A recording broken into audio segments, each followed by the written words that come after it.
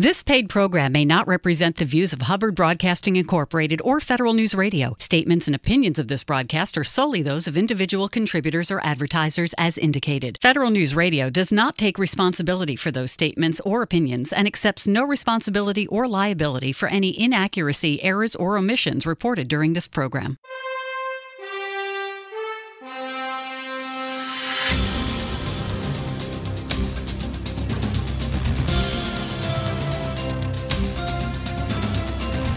Welcome to the Business of Government Hour, a conversation about management with a government executive who is changing the way government does business.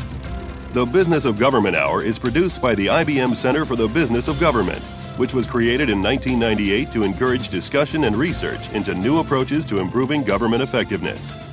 You can find out more about the center by visiting us on the web at businessofgovernment.org. And now, the Business of Government Hour. Welcome to the Business of Government Hour. I'm Michael Keegan, your host and managing editor of the Business of Government magazine. The U.S. Army stands at a pivotal time in history, challenged to reshape its force into one that is leaner yet more capable of meeting national defense priorities. As the Army shapes a force focused on meeting the nation's strategic land power requirements in an uncertain strategic environment, the reality of current and potential budget reduction continues to challenge the optimal path for balancing the requirements of a ready and modern Army. The Army's approach to budget reductions is to source near-term readiness under affordability constraints. Guided by the Secretary of the Army's priority for balance and transition, several decisions are leading to change that will sustain land power in new ways, expending fewer resources. The Army's Deputy Chief of Staff, G8, and its Program Analysis and Evaluation Office play an integral role in shaping the Army's plans for adapting to an increasing uncertain environment while remaining the most professional and proficient land force in the world. What are the Army's key strategic and operational objectives? How is the Army restructuring its aviation portfolio? How is the Army using analytics to inform decision-making and resource allocation? We'll explore these questions and so much more with our very special guest, Major General John Ferrari, Director of Program Analysis and Evaluation within the Office of the U.S. Army's Deputy Chief of Staff. So welcome to the show, General John Ferrari. Thank you for having me here. So, General, what is the mission of the U.S. Army's Office of the Deputy Chief of Staff, G8? And perhaps you could provide us with an overview of its history, mission, and continued evolution. Right. So the G8, it's that's military speak, really for structure, modernization, and resources. And in the Army, we call that programs. And it's got really three missions. One is to oversee the resourcing and modernization of the equipment in the Army, our combat weapon systems and platforms. The second is to do warfighting assessments and analysis, and we have an organization at Fort Belvoir that does that. And then there's the part of the G8 that I work for, which is called programs, and really programs is really about the intersection of resources and policy and strategy. And so we take the Army's budget and parse it out. Well, moving from general to specific, what exactly do you do in the Office of Program Analysis and Evaluation? What functions make up this office? And perhaps you can show us and tell us how it's organized. Right. So I've got three functions that I have as an organization. So my first is, as we discussed, is to build and defend the Army's program. So each year we look 5 years out and we allocate resources between manpower, modernization, and readiness. And so my function is to help the Army and the leadership, the Secretary and the Chief, build that program, submit it to the Secretary of Defense, and then undergo a several-month review of that program. I have two other functions. One is we hold the authoritative database for resourcing for the Army that supports that function. And so it's got many data elements and a lot of technology involved in that. So we do that, and I've got a cell of government civilians that work that. And then my third mission is to provide the leadership of the Army, the Secretary, the Chief, and other senior leaders with an independent assessment of the program. So the staff actually owns the money and the functions. We synchronize the program But then we also kind of give an independent assessment of what the staff has said and their costing. And those three functions probably lead to your roles and responsibilities, your duties as the director. Perhaps you can give us a sense of what they may be, maybe elaborate on them, or give us a sense of what a week in the life of the director of this area is like. So I view my duties really as twofold. So first I have a duty to the organization. Right. So in that, I've got right now about 75 or 80 people who work for me, and they're all talented and handpicked and functional because we oversee the entire Army. They're very talented people. And so I have a duty to make sure that they are trained, that we hire properly for that, and that we grow them in their positions so that they really do the work of building the programming and providing the independent assessment.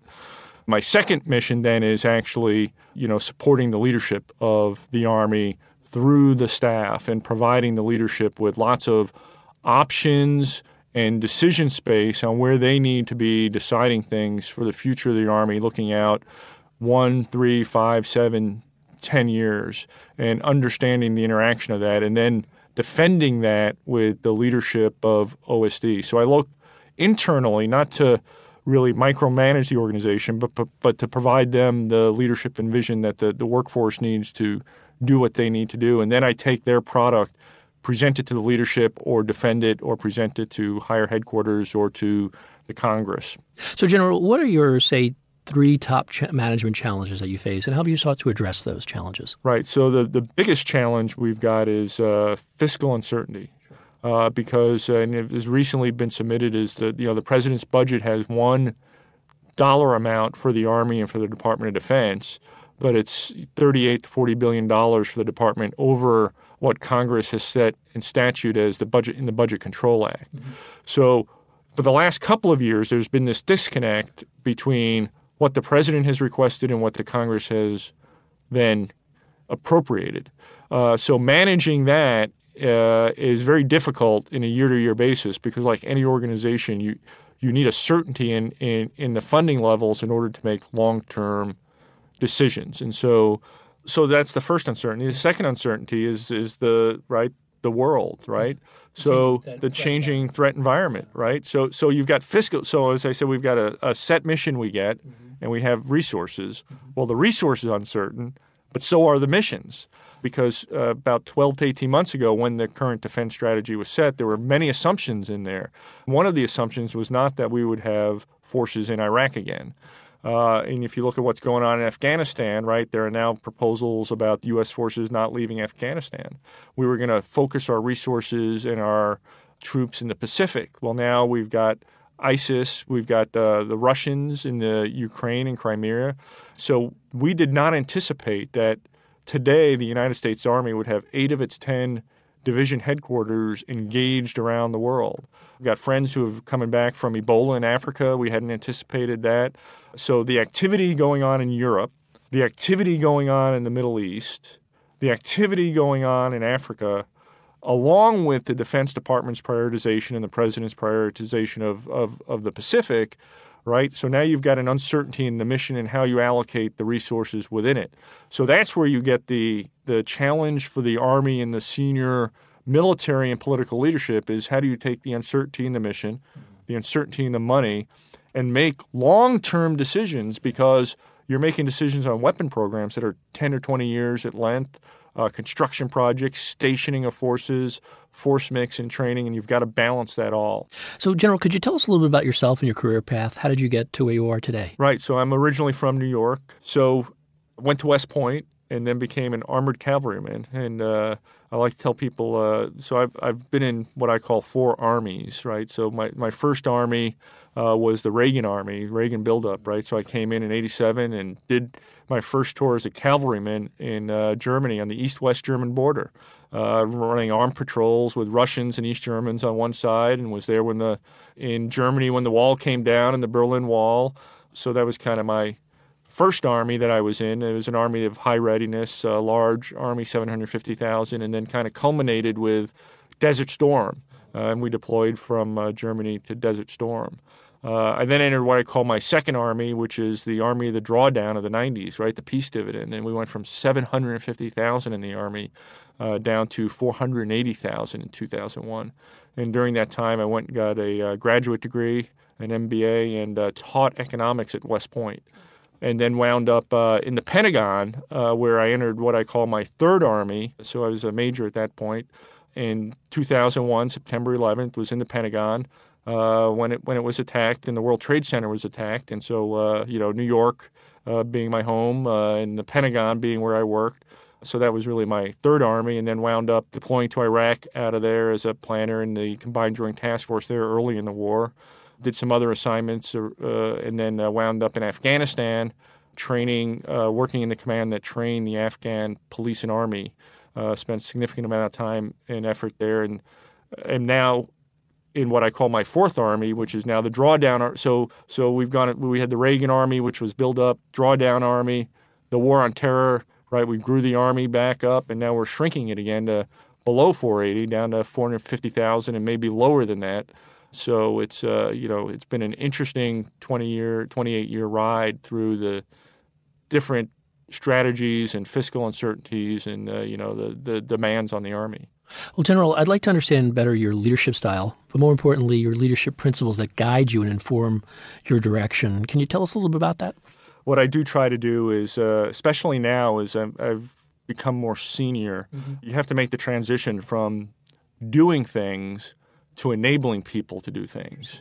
So the first priority I have is to manage change and lead change. Generally because in organizations, right, the talent you have knows how to get the job done. But change is often difficult, especially in the government. And it often takes leader intervention because you're dealing with culture and processes and regulations and a lot of time and effort. So I try to focus my time on change. The second thing I'd focus on of the three things is growing leaders and managing talent. And in my current organization, I do it through the 80 people in PA&E, making sure that they have the education they need. We tend to hire young people, and we don't have a very senior force. So because they become experts in what they do, they tend to be hired by the agency the organization they're overseeing, which is great. They get promoted, and so we just have to make sure we bring in new people. And then the third thing that I focus on is really communicating upward and outward and downward, right? Because as a leader, your organization doesn't exist for itself. So you've got to understand what the organizations to your left and right are doing, and then what your higher headquarters is doing. And so by spending a lot of time horizontally with my peers, with the organizations above us, I'm then able to translate that back into my organization so that the talent we have there is able to move in the right direction. What are the Army's key strategic and operational objectives? We will ask Major General John Ferrari, Director of the Program Analysis and Evaluation Office within the U.S. Army's Deputy Chief of Staff, when our conversation continues on the Business of Government Hour.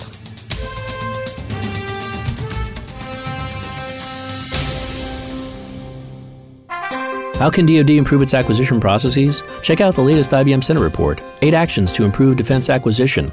The authors emphasize the urgency of acquisition reform in DoD, given budgetary constraints and security challenges, finding that DoD will need to gain every possible efficiency while resisting the temptation to buy defense on the cheap.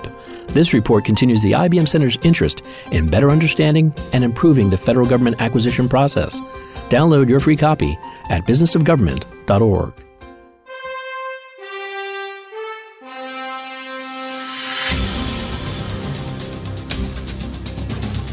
Welcome back to the Business of Government Hour. I'm Michael Keegan, your host, and our guest today is Major General John Ferrari, Director of Program Analysis and Evaluation within the Office of the U.S. Army's Deputy Chief of Staff. General, would you outline for us the U.S. Army's key strategic and operational objectives and priorities? How do these priorities intersect and prompt the cultural change needed to meet the budget realities and the evolving threat environment? Right. So that's a great question. So the Army has recently, General Odierno and the Secretary have put out a new Army operating concept, which is really about how the Army sees itself meeting the challenges of the nation over the next 10 years.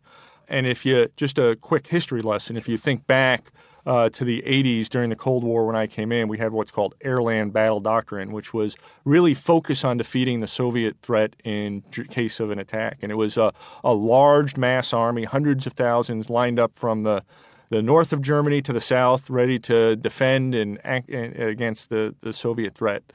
What we then went to in the 2000s with the operations in Iraq and Afghanistan was different but similar in that we put a large part of the Army into one country, but instead of operating as a very large unit to defend a very large nation-state attack, the Army was operating in a very decentralized manner against a more insurgent-type threat. But it was still a very, 150,000 people in one country, focused on a single mission, operating decentralized and in small units rather than large units. Where the Army sees itself going and where we've got to change to now is, and as we talked about a bit, is really operations around the world where you've got small groups of people spread out throughout the entire world doing radically different things. So you've got a paratrooper company in Estonia, working with their army and their Ministry of Defense kind of in a deterrence mode. You've got a headquarters in a train and assist mission in Iraq helping the Iraqi army defeat a insurgent threat. You've got forces in Afghanistan. You're doing Ebola in Africa. You've got operations going on, training and participating in partnership activities in the Pacific. So all the while preparing for major combat operations in case they happen, because that's the mission of the military, is to be ready for those unknown contingencies. So the big difference now is how do you have that expeditionary small unit where you don't mass an army, but you disassemble it throughout the world for radically different missions, and that's what we're trying to do. And one way you do that is to provide senior leadership with direct, independent analysis of programs, alternatives, and priorities. So what I want to get to is, would you elaborate on how you actually do this analysis, what tools you use to provide these sorts of options, if you will, what-if scenarios? Right. So first of all, the key tool that we use is talented people.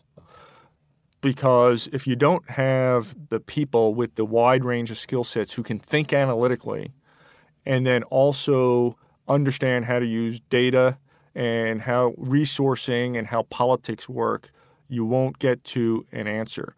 And so really we use a lot of different quantitative and qualitative tools to look at the challenge in the mission set, understand and decompose the problem set into actionable decisions where the leadership can then look at something, and we've done a lot of the work for them to say, hey, this is a complex problem, but it really boils down to these 3 or 4 issues that we're then able to take data, either wargaming analysis or data from the resourcing database or readiness data, and you marry together the relevant information with the relevant decision that then enables whoever's going to make that decision to have all the information they need or the best information they can have at that time in order to decide what to do across a wide array of programs, everything from acquisition to hiring and firings and things like that. So, General, what is the Program Objective Memorandum, POM, and what does it entail? Yeah, so, POM is one of those great government words that, nobody would ever invent and nobody understands, right? So what essentially the POM, the Program Objective Memorandum, is, it is a database that records decisions, resourcing decisions that aligns strategy and policies to actions. And I joke that when the Soviet Union was around, it had, the 5-year plan that they would do. And when it left us here in DOD with a 6-year or 7-year plan, right? It looks out 5 years into the future, but it also looks beyond, and it tries to take the programs and manpower so that you understand what you're buying today for weapon systems, what you're buying today for manpower, what you're buying today for readiness, and it projects it out to make sure you can live within the fiscal constraints that you have. And then it takes it and subjects it to war games and other scenario development to see if the force that you're building for 2020 and 25 can actually accomplish the anticipated missions that you're anticipated to get. So it's a very complex undertaking that it's not just a database, but it's the entire planning, programming, budgeting process. Oh, really? Okay. So could you give us a glimpse into how your office, Program Analysis and Evaluation within the Deputy Chief of Staff of the Army, how it develops the investment strategy across the whole enterprise of the Army? We look across really three broad portfolios, and we try to balance those. So the first is manpower. So the one thing about the Army that's different than the other services, the other services man their equipment. In the Army, we equip our manpower. So the Army is people. We are soldiers. Soldiers supported by a civilian workforce that organizes, trains, and enables it to go out and conduct operations. So what we generally first do as an Army is figure out what structure we need to accomplish the missions and how many people you have to do that. Because that then takes up roughly about half of our budget on the military side. So once you decide then what structure you have, you then have to determine the capabilities and the modernization for it. What type of equipment will it have? How will you upgrade that equipment? How do you manage the investment portfolio? And the investment portfolio makes up, depending upon where you are in the kind of budget cycle, roughly 18 to 22% of the budget. So the other 30% of the budget then is our readiness funding. And in our readiness funding, that's everything from training to education to the logistics needed to support the force and the installations needed to run them. And so the real question and the real analysis that we do in PA&E is, well, how do you balance that? And what does balance even mean? What if you had too much, given a fixed fiscal environment and a fixed amount of dollars, how do you determine how many people you have and how modernized they are and how much readiness they should have? Because we have, and what we're going through now, the challenge the Army leadership has is we thought we were going to have $150 billion a year. We now this year are going to have 120. So that's a 20% budget reduction. Well, the question is, well, okay, so how does an organization shrink by 20%? Do you take risk in readiness? Well, the challenge we talked about, well, the world may or may not cooperate with that, right? Do you take risk in modernization so you don't modernize, right? Well, there are threats out there that are modernizing their forces. And as weapon systems become more infused with technology, right, technology is spinning so fast, they require more money to upgrade them. And then how big do you have the force? And so we have to, we're in the process of shrinking the Army from what was the regular Army with 570,000 down to 490 at the end of this year. So in the last 4 years, we will have taken out 80,000 soldiers from the force. And once you take the manpower and the structure out, it's very hard. That's a long-term decision. I mean, it takes years and years to build it back. So it's fairly irreversible and not very elastic. So depending upon whether you feel the budget reductions are going to be long-term, short-term, you may decide to take some readiness risk. You may decide to take some structure risk or modernization. And you've got to work through all that and think through that, because what you don't want to do is wind up the one fear the Army has the most is being what we call a hollow Army. And by a hollow Army, and General Odierno will tell you the one thing he worries about is getting a phone call from the president that says he's got to put a soldier in harm's way. And that soldier hasn't been properly trained and hasn't been properly equipped, or we put soldiers and we don't have enough of them. Unfortunately, our history as a nation is when the first battle occurs, we tend to be not ready because we go through these boom and bust cycles of funding and we say, well, we're not going to do that again. And so in the Army's culture, that plays a very large role because we know it's the soldiers that we send to war. If you get it wrong, they have to pay the price of the wrong decisions. General, PA&E manages the programming phase of the Army's planning, programming, budget, and execution process. First, could you tell us more about the PPBE process in general, and then tell us a little bit more about your role in it? The PPBE, as it's known inside the Pentagon, has survived for a very long time because, in theory, it does what it's supposed to. And what it's supposed to do is start with a long-term planning horizon. And that's where you've got a lot of the policy folks, the Undersecretary of Defense for Policy, a lot of the operations folks, the Joint Staff, the warfighters, and the combatant commanders kind of decide how they want to fight the force. And so they look out 10, 20, 30 years to do that. In theory, the planning phase gets done and hands it to the programming phase where I sit, which is then how do you take the resources you have, marry them to programs to get that force in the planning phase. And that's really called programming. But that's where a lot of the hard decisions are made in the trades of capabilities. It then transitions to the budget phase, which is then where the comptroller gets the program and turns it into appropriations so the president can submit it to Congress. Once the appropriation is done by Congress, it comes back to DOD to enter the fourth phase of the process, which is execution. And it's the feedback loop between all those cycles that actually each year happen that move the plan along.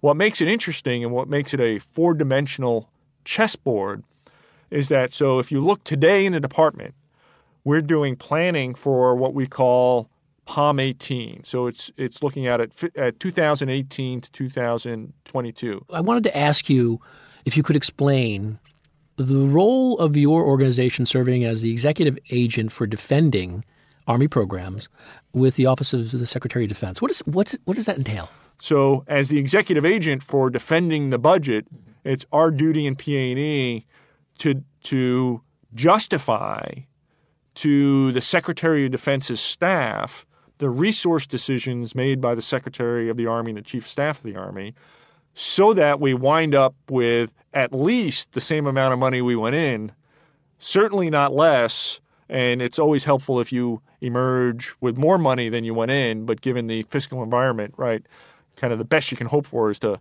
hold even in that process. But it's a very interesting review in that all the services, all the combatant commanders, all the defense, everybody's around the table trying to provide the information that the Deputy Secretary of Defense and the Secretary of Defense need to decide which programs go forward and which don't to the Congress. It's my understanding that the Army cannot adjust manpower fast enough to achieve balance across readiness, force structure, and modernization in the near term. I was wondering if you could explain in detail why that is the case and what are the implications of this scenario? So fast enough is a relative term, right? So we've been, up till now, eliminating 20,000 soldiers a year. Some of these soldiers are being eliminated while they're in Afghanistan and deployed around the world, right? So it's a very painful and personal process. And you've got to be able to adjust the manpower, both the military and the civilian, at the same time you're conducting all of these global operations, right? So if you remember when we started, we said, hey, we didn't anticipate to be in Iraq. We didn't anticipate to be in the Baltics. And so while you're reducing the force and the manpower, the force is still in motion. And so you've got to close units, kind of like factories. But when we go into an installation and say that unit's going away, unlike a factory, we don't say, well, everybody in that unit's fired, right? We have boards and procedures. And so we look across the Army to retain the very best we can. And so it induces you have to move people around in order to cover the holes of the reductions. Now, that's been enormously stressful on the force and has really driven readiness levels down at a time we're still cycling. And so the Secretary of Defense made the decision to slow that down just a bit. So instead of separating 20,000 soldiers a year, we're going to separate 15 over the next couple of years per year. But we were on a path from 2012 to 2019 under full sequestration to reduce 20,000 people a year for 7 straight years.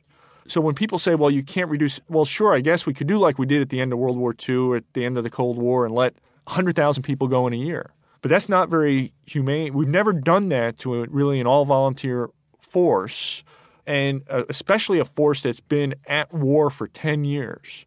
And the talent you're letting go, once you let it go, it takes 10 years to grow back, especially those mid-grade officers and non-commissioned officers. That's a lot of talent.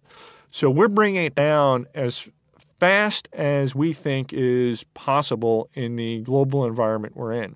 The challenge is if you're only coming down a couple of percent every year, our budget came off a cliff. We went from 150 to 120. So your budget is gone, and 20% of it's gone. And if your manpower, which makes up 50% of your budget, is coming down at a rate not coming off a cliff, that means your modernization accounts and your training accounts have to bear the brunt of that drawdown.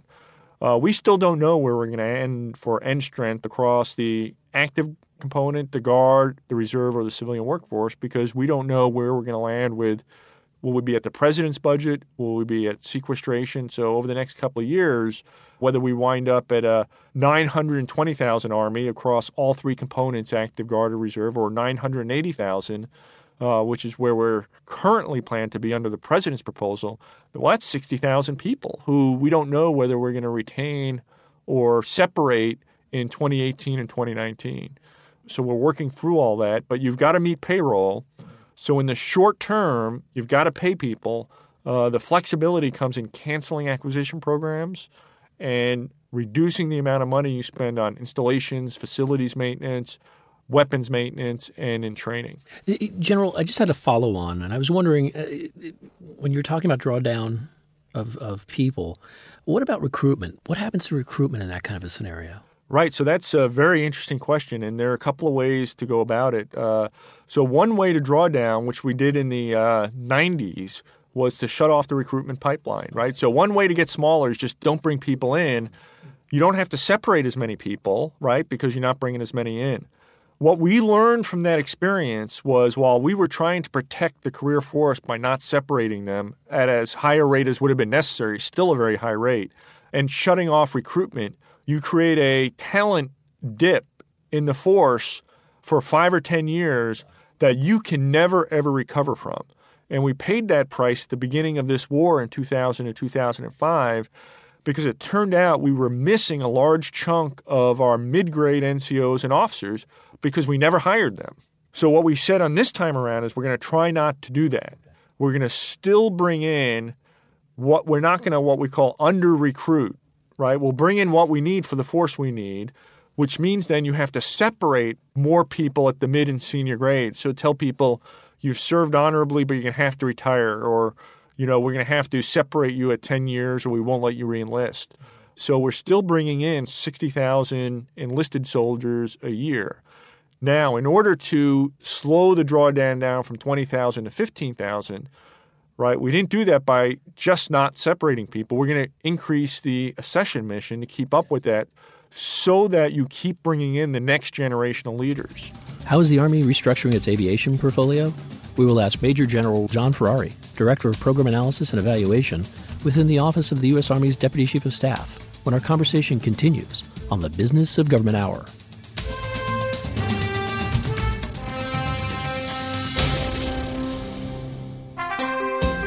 Government leaders and managers face major challenges today, including fiscal austerity, citizen expectation, the pace of technology and innovation, and a new role for governance. These challenges influence how government executives lead today, but more importantly, how they can be prepared for tomorrow. The IBM Center report, 6 Trends Driving Change in Government, offers a path forward for government executives responding to the ever-increasing complexity and challenges they face today. Download your free copy at businessofgovernment.org.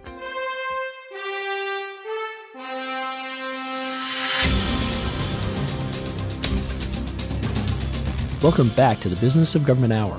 I'm Michael Keegan, your host, and our guest today is Major General John Ferrari, Director of Program Analysis and Evaluation within the Office of the U.S. Army's Deputy Chief of Staff. General, the Army is fundamentally changing the organization and management of its structure and forces.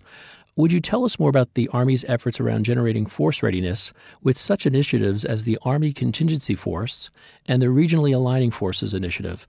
Why are these being pursued, and what's the status of each? Right. So those are 2 very good examples of how you manage a complex world with a complex budget situation. So we have a responsibility to provide so many forces in case of an unplanned, large-scale contingency operation. But because we talked about that of our 20% budget reduction, we actually don't have the money to keep all those forces ready at this time. So what we had to decide to do was, well, do you give a little bit of money to a lot of forces and then they're trained maybe half of what they need, or do you focus the resources and train a smaller pool so that at least you have a smaller set of the force ready to go? And that's where the contingency force comes in, right? So that's our answer to not having enough training dollars to train what the defense strategy tells us has to be ready to go. And the Chief of Staff of the Army has recently, we'd like to have 70% of our forces ready to go to meet contingency ops. But we can only afford right now, for a variety of reasons, we've only got about 30%. So that 30% is pooled, if you will, into what we call the contingency force. So they know that if something happens, they're the first to go. And what we hope is then that, and hope is not a method, but it's what we have, that A, either the contingency will be of duration in nature that that force can accomplish the mission, or B, we have enough time and resources get put in to train the rest of the force, or C, which is what we don't want, we have to deploy the rest of the force with less than optimal training levels. So that's the contingency force. The regionally aligned force is the answer to how do you deal with all of these dispersed missions in small unit sets, right? So that's the plan, right? That's how you deal with the day-to-day operations. So what we've done is we've taken parts of the Army and we've said, okay, for the next couple of years, you're going to focus on Iraq and you're going to rotate back and forth in units. And so we've kind of taken the Army and kind of, instead of saying, okay, because the last couple of years, as we said, okay, everybody, it's Iraq or Afghanistan. And that's what we've been focused on. So now we've got forces that are kind of focused on Europe, some forces on Africa, some forces on Afghanistan, some on Iraq, some in the Pacific. And so we're trying to divide the world up to allow a degree of specialization of those forces. And then we enable the combatant commander who's conducting the operations in the region to kind of tailor those forces for what they need. And we think it'll provide a degree of flexibility and predictability to the combatant commander and to the forces as we try to adapt to this new environment of kind of brush fires popping up all over the place. General, you're doing another comprehensive restructuring. That's around your aviation portfolio. I thought you and your team did a wonderful job at the Center for Strategic International Studies explaining how complicated this effort is. Could you tell us a little bit more about what you're doing with the Army aviation portfolio? Right. So the aviation portfolio is one of the largest capabilities the Army has in terms of resources. And as we lost 20% of our budget, they were not immune. And they had a lot of modernization we had grown it during the war. So we had gone from 10 combat aviation battalions in the regular Army, in the active force, to 13 to meet the demand. Well, now we were going from 570,000 people down to 450, so they had to shrink also. So they had to lose manpower, and they were losing modernization dollars. Well, they had 7 aircraft that they had to maintain and sustain. So the decision was made, well, first off, we've got to get smaller. So you can't afford 13 units of manpower. You're only going to have 10. And you can't afford to modernize everything. So the decision was to do some very clean divestitures. So we got rid of 3 of our types of aircraft, the oldest types that we have had since Vietnam. And that enabled us then to take what was left of the modernization dollars and put them into the most modern, capable aircraft we have. And what we wanted to make sure that the smaller force was more capable. Because if the smaller force was less capable and you were smaller and less capable, that's a recipe for disaster. So we integrated unmanned aerial systems so we now have manned-unmanned teaming. So that's a way to get capability without needing more people, right, into the fight. We focused on modernization and sustainment dollars. When you get rid of an entire aircraft, the entire logistics system with it goes. And so you wind up saving a lot of money and resources. And so what we've now have is 10 combat aviation brigades in the active component.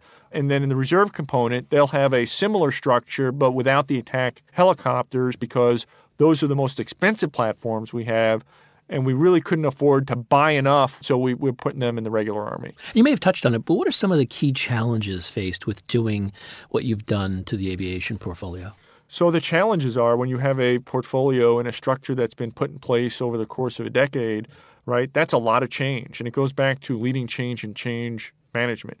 You've got to change all of the acquisition programs, the ones you had and the ones that you're going to do to support that. And so anyone involved with defense acquisition knows that it's very difficult to make changes there, and so we had to do that. We had to change all of the resourcing and the dollars within those accounts, and so that's very difficult to do and took a couple of years. We had to change the mix between what was in the reserve component and what was in the active force, and that's difficult to do because, right, the Congress is involved in that mix because they are the ones who ultimately decide how we organize, train, and equip. And then we had to change the way we train pilots, which is fundamentally. We had been training pilots the same way in the Army since the Vietnam War.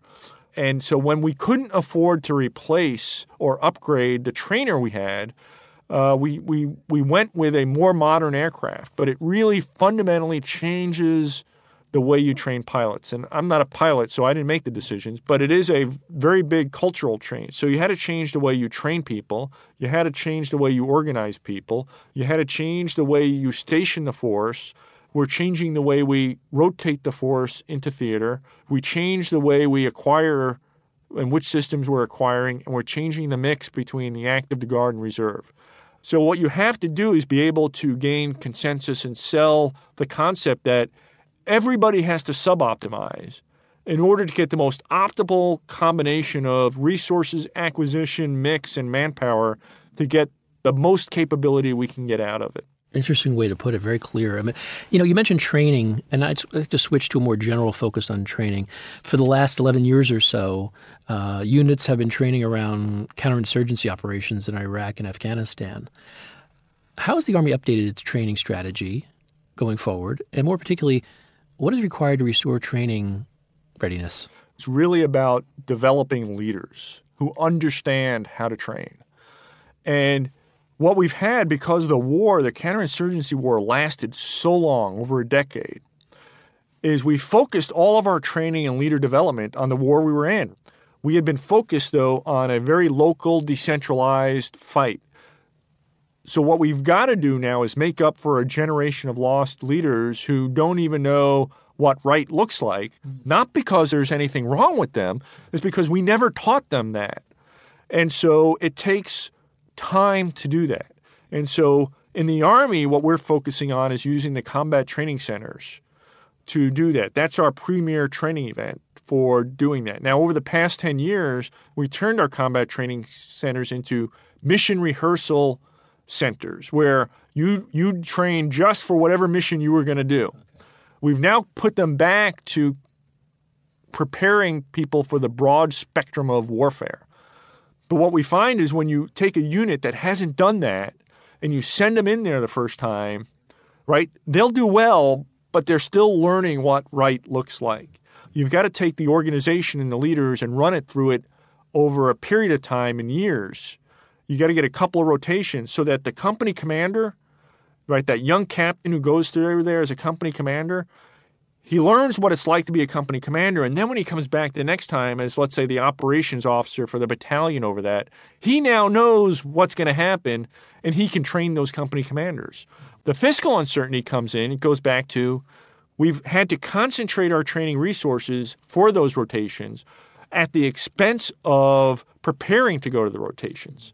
So the units don't necessarily have all the time and money they need to prepare for it. So they're going to those rotations, learning how to do that warfare, but coming in not at the level we might have hoped for had we had enough money so that they could have done the train up and come in just a little bit better, and then you come out a lot more better. Yeah, and so I was wondering, properly equipping your troops is essential. And I want to know if you could tell us a little bit more about the decision to continue investment in the science and technology area. And perhaps you could share the underlying rationale and the implications of pursuing incremental improvements rather than procuring new systems. Right. So in the Army, we have the way I view modernization is really in three bins, right? So the first is science and technology. The second is incremental upgrades. And the third is new development. So let's start with science and technology, right? So that's the investments you make for capabilities that you'll see 2 decades from now. You can't predict invention. You just can't. I mean, it will come at its own pace. You can try to accelerate it through increased resources. But what we do know is if you don't make the investment, then the invention won't happen.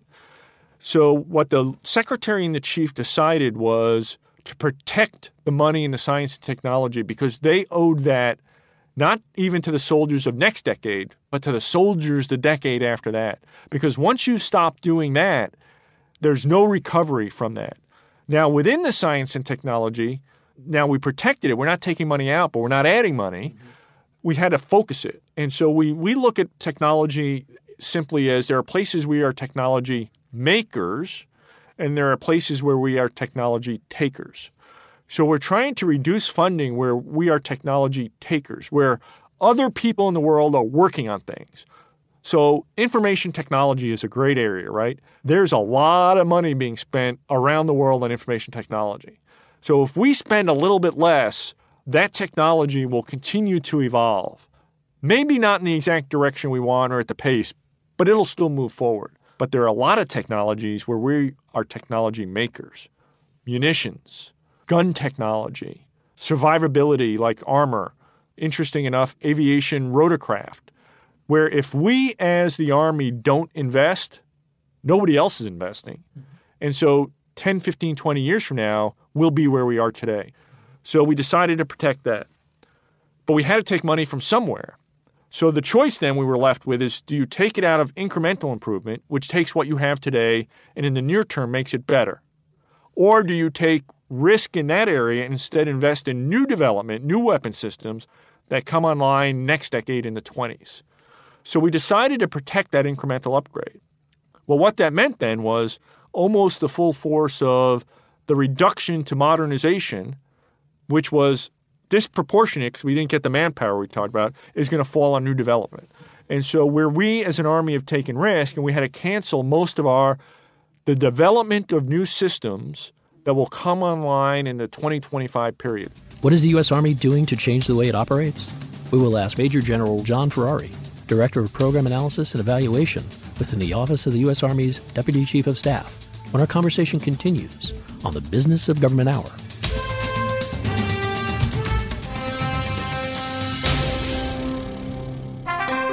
In a world inundated with all kinds of information, timely, relevant, and more predictive data can drive better decision-making.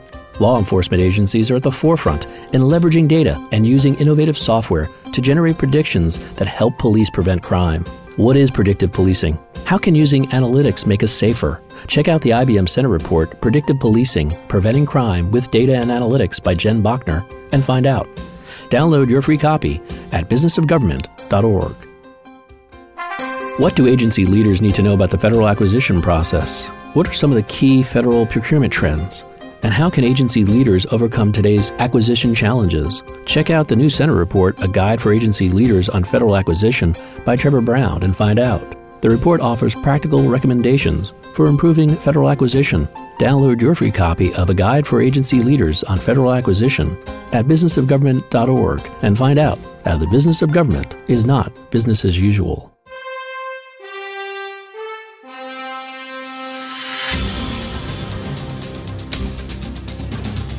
Welcome back to the Business of Government Hour. I'm Michael Keegan, your host, and our guest today is Major General John Ferrari, Director of Program Analysis and Evaluation within the Office of the U.S. Army's Deputy Chief of Staff. General, what innovative approaches have you developed to meet your mission, and to what extent does your work involve and support unconventional thinking, daring ideas, and bold solutions? Right. So the American soldier is probably the most innovative, and it is a long history of innovation, right? The American soldier takes whatever we bought for them 5, 10, 15 years ago, we send them out, and they take what we give them and figure out how to do the job, right?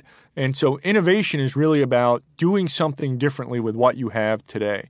And if you think about what we talked about in the Army operating concept, we're essentially saying we're going to send small groups of people all over the world in an expeditionary manner. We're not really sure what you're going to do when you get there, but you're going to have to figure it out, right? So in the Army culture, operationally, right, we are built on innovation. And in the Army, we don't call it innovation, right? We call it mission command, right, which is we give you intent, we give you resources, and then we send you on your way, and you've got to figure it out within those parameters.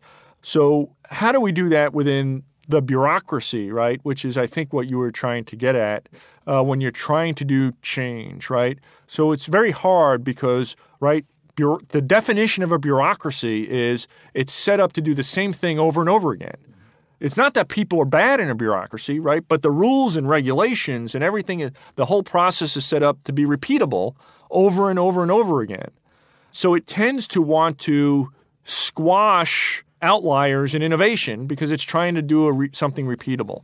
So one of the things we're trying to do in the programming process is to be much more transparent with how we do resources and bringing in more people to help us. And that's in planning and programming. And so we reach out within the programming, we bring the commands in our subordinate organizations to help them allocate the resources.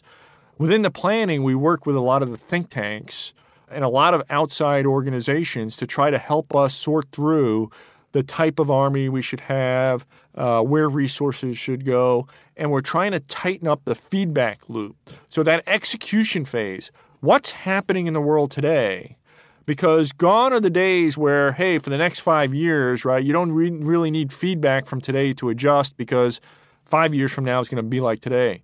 Things are changing so fast in technology and funding, in operations. We're really trying to tighten that feedback loop so that we can adjust the program to meet the innovation that's occurring and to encourage that type of innovation. General, I talk to many of my guests about the use of collaboration and partnership among agencies and with the private sector to achieve mission results. Would you tell us more about how you're leveraging partnerships to improve operations and outcome, and to what extent can collaboration and partnership drive innovation? So collaboration and partnership is fundamentally a human interaction. It's not about processes and it's not about technology. And so one of the things we try to do is to get our soldiers and our civilians out into, in the military, we call it the real world, right? So in the functional area, those operations research that I talked about, right? So we bring in about 40 or 50 new people a year. And what we wind up doing, not particularly those who come in, but concomitant with that, we take about 28 of them and we send them either to graduate school, places like Carnegie Mellon, North Carolina, Naval Postgraduate, where they're exposed to that and they build those networks and relationships. Or we do training with industry, where we send them to work with places like IBM and Verizon and Gallup. And so they're learning and networking and getting those partnership and the collaboration and see how things work in other places. And then we bring them back and they come with them with their network. And we do the same thing with broader in the Army with a lot of the think tanks here in D.C. or nonprofits, where we'll send 30 or 40 senior people off for a year to work with them. And so what you're doing is you're sending them out, and then what I tell them is when they come back, I need them to think differently. I need them to bring back a different lens to see the Army. Because in the Army education system, right, we train people and we educate them. They tend to come, right, they'll have a similar view of the world. What you try to do through these partnerships and collaborations is, A, get your people to see the world differently so you don't develop a tunnel vision, but also then you're a lot more comfortable to bring in outsiders into your organization to drive change if you've been with them and understand them and don't view them as outsiders. Right? So the more we get people involved with the think tanks, with other militaries, with other cabinet departments, with private industry, they're more likely to bring people in and go, hey, I got this problem because I know you now. You're not an outsider, and I'll bring you in and show you my problem set, which most organizations really are not interested in doing. But that's then what enables you to get a wide range of views of how to fix things. And that's what we're trying to do, especially in areas we don't have a lot of expertise, cyber being one of them. We are very open to help in that area in innovation. So, General, what are some of the major opportunities and challenges your organizations will encounter in the future? And how do you envision your group evolving to meet those challenges and seize those opportunities?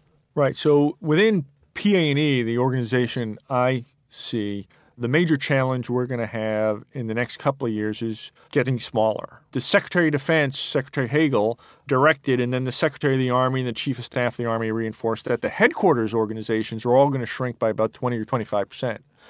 And so my organization is going to go from 70-plus people down into the 50s over the next 4 or 5 years. How do we keep the talent that we want? How do we manage the attrition? How do we reorganize? Because while we're doing that, it's not like somebody's going to say, well, what I don't want you to do is this, right? I still have to build the program, be the authoritative database, defend the program, and provide independent analysis. Fundamentally, that means then I have to look differently. And so we're working through how we do that. And then it's really a further fundamental shift and even more empowerment of the people you have, because they're all going to have larger responsibilities and scope of efforts, and they can't be waiting on the leadership to tell them what to do. So how you set up that organizational culture and the organizational structure to enable you to do that job is, for me personally, over the next couple of years, my biggest challenge. For the Army writ large, it continues to be how do you make the Army smaller with fewer dollars, yet maintain an incredibly aggressive global engagement? Because we're not just rotating into Iraq and Afghanistan anymore.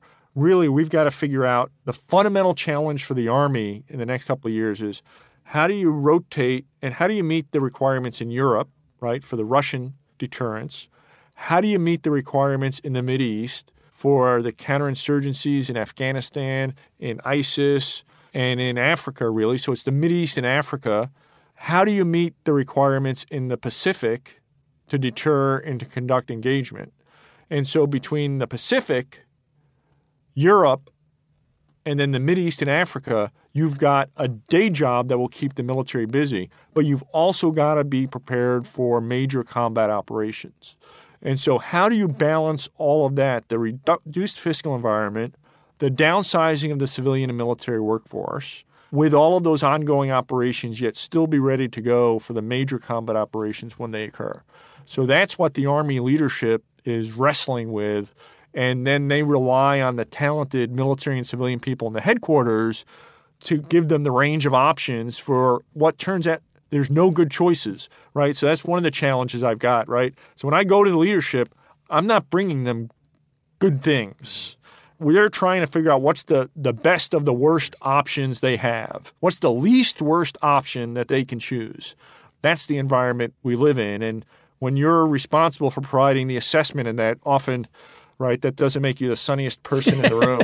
I'd like to get your advice. What advice would you give someone who is considering a career in either public service or more particularly military service? Right. So for anyone, and in particular in people in America, right, democracy only works when talented people are involved in it. And service is not just military service. It's service to government and to the people of the country at the federal level, at the state level, at the local level, at whatever level it is. It's teachers, it's firemen, it's service in the bureaucracies that are much maligned, right, but are enormously important to everything we do. And so it takes a lot of work and a lot of maintenance to make this experiment called America work. And we're all part of it, and we're all responsible for it. And so my message to everybody is you've got to participate. And if you don't participate in it, and it's not pretty, and it was never meant to be, but it is our birthright and our system of government, it only works if everybody participates and everybody's respectful of everybody else, and we will eventually get to the right decisions. Major General John Ferrari, I want to thank you for joining us today and participating in our show. But more importantly, I'd like to thank you for your dedicated service to the country. Thank you very much. And really, it's those brave soldiers, sailors, airmen, Marines, and the family members and the communities that support them, enable them, that deserve the thanks. And they're out there around the world today serving, and so they're the ones that need the thanks. This has been the Business of Government Hour, a conversation with Major General John Ferrari, Director of Program Analysis and Evaluation within the Office of the U.S. Army's Deputy Chief of Staff. Be sure to join us next week for another informative, insightful, and in-depth conversation on improving government effectiveness. For the Business of Government Hour, I'm Michael Keegan, and thanks for joining us. This has been the Business of Government Hour. Be sure to visit us on the web at businessofgovernment.org. There you can learn more about our programs and get a transcript of today's conversation. Until next week, it's businessofgovernment.org.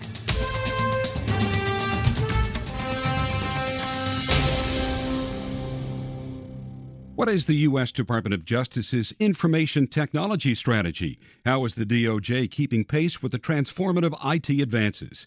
What is the DOJ doing to build a future-ready workforce?